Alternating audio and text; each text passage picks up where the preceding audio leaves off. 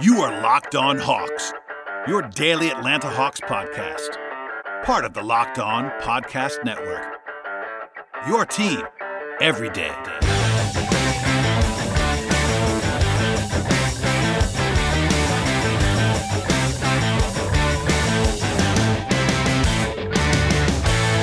Hello, friends, and welcome to episode 573 of the Locked On Hawks podcast. I am your host, Brad Rowland, and it is very late into the night here on Tuesday into Wednesday. A big day for the Hawks and not a great day for the Hawks. All things considered, I guess it could have been worse, theoretically, but this is one of the worst case scenarios for Atlanta overall in the 2019 NBA Draft Lottery. Obviously, if you listen to this podcast, you probably know that at this point in time, but the end result of the lottery was the Hawks landing at number 8 overall. With their own pick. On the slightly brighter side, they got the number 10 pick from Dallas, which I said before the draft, I would rather have the pick convey this year, and that did happen, so that's a slightly positive result in my opinion. It could have been as high as number 9, but number 10 is not a disaster by any stretch of the imagination, and that's the one positive of the evening. Still, coming into the night, the Hawks could not fall further than number 9 overall with their own pick, and even then, there was a 0.6% chance of that pick falling to number 9, and number 8 was pretty unlikely in itself. An 8.8% chance of it going into number 8 overall, and that ended up happening. So basically, the Hawks would have had about a 91% chance to pick in the top 7 with their own pick, and that did not happen. They fell outside the top 7. They're at number 8 overall, and that is pretty brutal in itself. Even the Dallas pick was somewhat unlikely, honestly, because coming into the night, the Dallas pick had about a 76% chance of conveying, but only a 24% chance of it landing at number 10. The far more likely scenario was that going to number 9 overall. So even that was unlucky in some ways for the Hawks. So all that said, it was not great. Obviously, coming into the night, you would have known that winning the lottery itself was not going to be a likely outcome.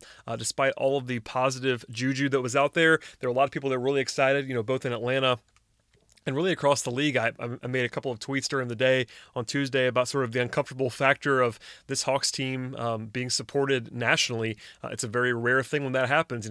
Aside from the 2015 season when they won 60 games and kind of captured the hearts of a lot of diehards across the country, there isn't a ton of precedent for the Hawks sort of gaining that national traction in my lifetime. Obviously, when dating back to Dominique years, and there have been brief times along the way when they've been sort of a national factor, but for the most part, it's been a local phenomenon, and to see a lot of people supporting the Hawks before the draft was actually pretty cool, honestly. That of course did not happen in advance of the lottery because they did not win the lottery, but Chris Kirchner kind of poured salt in the wound at the Athletic. He's just doing his job, by the way, but he reported that he was actually in the room. He reported the Hawks were only one digit off in winning the lottery outright. So to go from number 1 to number 8 is pretty brutal in a lot of different ways, but just simply put here, I don't want to belabor the point too much. It was a pretty disastrous scenario. Obviously, it could have been worse because theoretically the Hawks could have gone to 9 and then also lost the Dallas pick, but 8 and 10 was certainly a bottom 10% outcome of what the Hawks could have had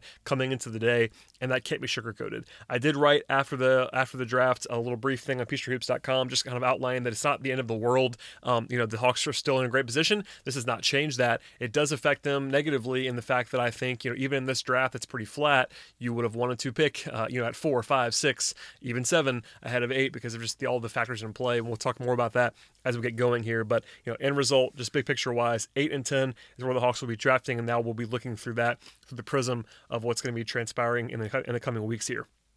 Other than that, I will take you through some scenarios that I think just first thoughts as to what's going to happen in the future, or what could happen, or what I would probably recommend happening. There's a lot of momentum and a lot of movement that will happen between now and the draft. Talking about 5 weeks and 2 days between now and draft night. That's a lot of time for things to change quite a bit. For instance, there'll be a guy or two that rises quite a bit, and there'll be a guy or two that falls based on injuries or bad workouts or something weird like that. So it's all fluid, and that's important to note at this early stage. But for instance, my top line thoughts on players at this point in time is that this probably, I will say this again, probably, not definitely, but probably takes guys like Jarrett Culver of Texas Tech and DeAndre Hunter of Virginia off the table. It's not impossible. For instance, there's already been a mock draft that I saw from Jeremy Woo of Sports Illustrated that had DeAndre Hunter falling to number 8 overall. It's not impossible by any stretch of the imagination. I would say, though, just for, I guess, being realistic, I would recommend to Hawks fans that if that happens and one of those guys falls to number 8, that's a very nice bonus. I would not expect it. I would say I would expect those guys to be off the board at that point in time, and they've been widely projected to the Hawks because of the fact that, coming into the draft, the Hawks were projected in pre-mock draft stuff at number 5 because that's kind of the way you had to do it. And Hunter and Culver were almost always in that range, and they were, I guess, projected to the Hawks quite a bit by a lot of different people. Now at number 8, it's not impossible, but those two guys are probably off the table at this point in time, at least in my mind. That is going to lead to a lot of Cam Reddish talk, I think. It is possible that teams could fall in love with him and take him over Culver or Hunter. For me, he is behind those guys and probably won't be changing that in the near future. But Reddish has already been a very popular mock target in the last hour since the mock draft started coming out for the Hawks, and he's been tied to the Hawks multiple times. I have heard that the Hawks like him. That's been reported by some people. Chris Kirchner, I've said it as well. I can't remember who else, but a couple people have said that, and not a big surprise. He's very schlanky in a lot of ways. So that'll be a very popular name between now and June 20th. But aside from that, you're talking about guys who were seen as secondary prospects coming into the night, of course. Guys like Brandon Clark and Bol Bol and Jackson Hayes and Nasir Little and Sekou Doumbouya, Goga Bidzatsi. I can't say his name. Those are the kind of guys you're going to be hearing in the near future and that are being mocked to the Hawks at this point in time. So we will not spend too much time on those players right now because I have 5 weeks to cover and a lot of guests to cover and talk about all the guys who were theoretically in Atlanta's range, but simply put, it's a different caliber of prospect on paper than you might have expected coming into the draft. Still, I will say this now and I'll say it again later in the podcast, I would imagine, but this is a draft that I think is fairly flat. So, for me, it was a very, very clear number 1 in Zion Williamson, a pretty clear number 2 in John Morant. I think RJ Barrett was probably number 3 consensus-wise, and I think I'm lower on him than most, but I think he's a worthy top 3 or 4 pick in this draft. And after that, things get kind of flat. I would certainly prefer guys like Culver and Hunter, and even sort of in a non-Hawks way, Darius Garland would be up there on the list as well. But it's still pretty flat after 3 or 4 for me for a while, and that makes it interesting in a lot of ways because I've been on the record for the last several weeks and months in saying that I would almost trade down from any draft slot outside of number 1 in this class, and I definitely still agree with that. There's been a lot of people asking me already, and with good reason. They're probably already attached to DeAndre Hunter or Jarrett Culver. Like, could the Hawks trade up? And certainly they could trade up. I would not recommend that in a vacuum. I do think that Culver and Hunter are better than the prospects that I just talked about, whether it be Reddish or the other guys. But trading up in this draft, a draft that I don't think is flush with top-end talent. Even Culver and Hunter, I think, are more reasonably projected as role players. Culver has some more upside offensively, I would say. But there's a lot of work to be done there, and in general, I would not want to trade up in this class in a vacuum. It's not impossible, but for me, the value in this draft is going down and accumulating more assets, not up. And that is a very interesting scenario, given that the Hawks are already lower than they were supposed to be coming into the night. So all that to say, there's plenty of movement coming in the future. I will take a break here, and I'll come back in just a few seconds with more on the Hawks. But please subscribe to this podcast. Please tell a friend about this podcast. We'll be back again in just a few seconds. Okay, we're back. And, doom and gloom is probably the way of the world right now in Hawksland. I totally understand that, but we'll talk more about what's going on here. There was some interesting maneuvering because I talked about Jarrett Culver a few minutes ago. Before the lottery even happened, I should say, Sean Devaney of Sporting News reported that the Hawks were not in the John Morant camp because of the Trae Young connection, and that they had landed number 2. They were not going to take John Morant. That's, of course, off the table now. But the interesting part about that is that Devaney reported that the Hawks, quote, favor Texas Tech wing Jarrett Culver, believing that his blend of athleticism and defensive prowess will make for a smooth transition to the league, and that he can develop a three-point shot to be effective in the NBA. End quote. So, I mentioned previously that the Hawks have been tied to Cam Reddish in the past. That was the first public thing that I had seen reported about Jarrett Culver. And if the Hawks were to fall in love with someone like Culver, they could trade up. So going back to what I was saying before the break, They could certainly have the assets. 8 and 10 doesn't get you necessarily up to 2 or 3, but it probably gets you into that 4 or 5 conversation if you want to use both first round picks. I would not do that, frankly.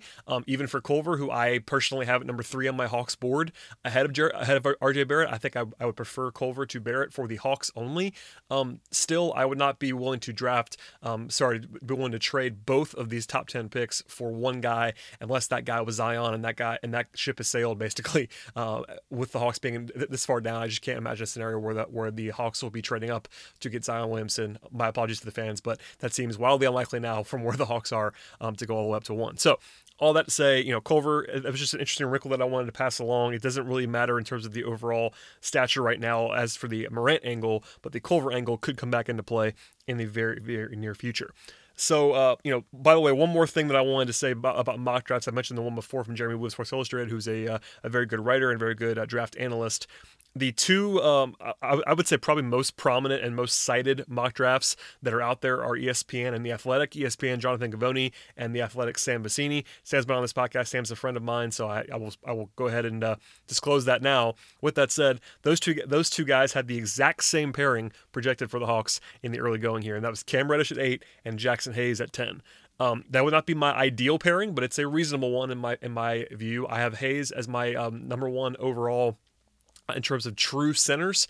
Now, I would not be prioritizing a true center necessarily, but there are some Hawks fans that want a true center, and if you want a true center, the guy that I probably draft is Jackson Hayes. I don't have him as the guy that I would take at number 10, just keep that in mind, and Reddish number 8 is not a huge surprise for reasons I said before, and again, this is very fluid, but I thought it was pretty interesting that both those two guys who are very plugged into the league, it's not only their opinions, they're definitely using some intel there to land on the same two guys, so that's worth keeping in mind as we move forward here. So, we can talk about players all day long, but I would say big picture, this is a bad night for the Hawks. There's no question about that. There's no way to sell around that. I know that a lot of people have been responding to various tweets and asking me questions and just, citing the fact that Travis Schlenk has been able to nail later draft picks so far. And that's definitely true. Like, he's nailed the John Collins pick. He nailed the Kevin Huerter pick. Even the Trae Young trade down. All that worked out very well for the Hawks on paper so far. So, it's not, if you're looking for some comfort in Travis Schlenk's draft track record, that's probably a good thing to see because he's been very good at this so far. With that said, you still rather be picking 5 or 6 than you would be picking at 8. Even if you, all the caveats out there, I said this on the last podcast, but the Hawks were always more likely to draft outside the top 4, or actually outside the top 5 than inside the top 5. That is worth pointing out, and again, still, picking number 8 was not expected. 6 to 8 doesn't seem like a huge drop off, but at 6, I could tell you with a pretty confident edge that the Hawks would be reasonably likely to get someone like Culver or Hunter. At 8, I can't tell you that. So it does matter. It doesn't necessarily lock anything in. In fact, if I was a Hawks fan, I'd be rooting really hard right now for both Darius Garland and Coby White to go in the top 7 picks. Those guys are point guards. Darius Garland out of Vanderbilt, and Coby White out of North Carolina. Those guys are not really Hawks targets, in my opinion, in the top 10 because of their position and the fact that Trae Young exists.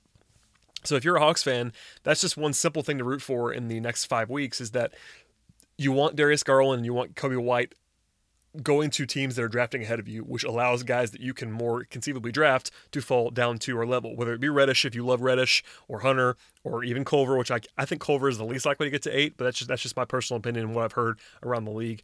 Anyway, it's just one of those things. There's a lot that's going to change. So to bring this thing full circle from earlier, a lot's going to change in the next 5 weeks. I guess it's about 37 days between now and the draft itself, but we will take you through all of that on this podcast. So please stay tuned for all of that information. It's not a great day for the Hawks, just to wrap things up a little bit, but they still have 2 top 10 picks.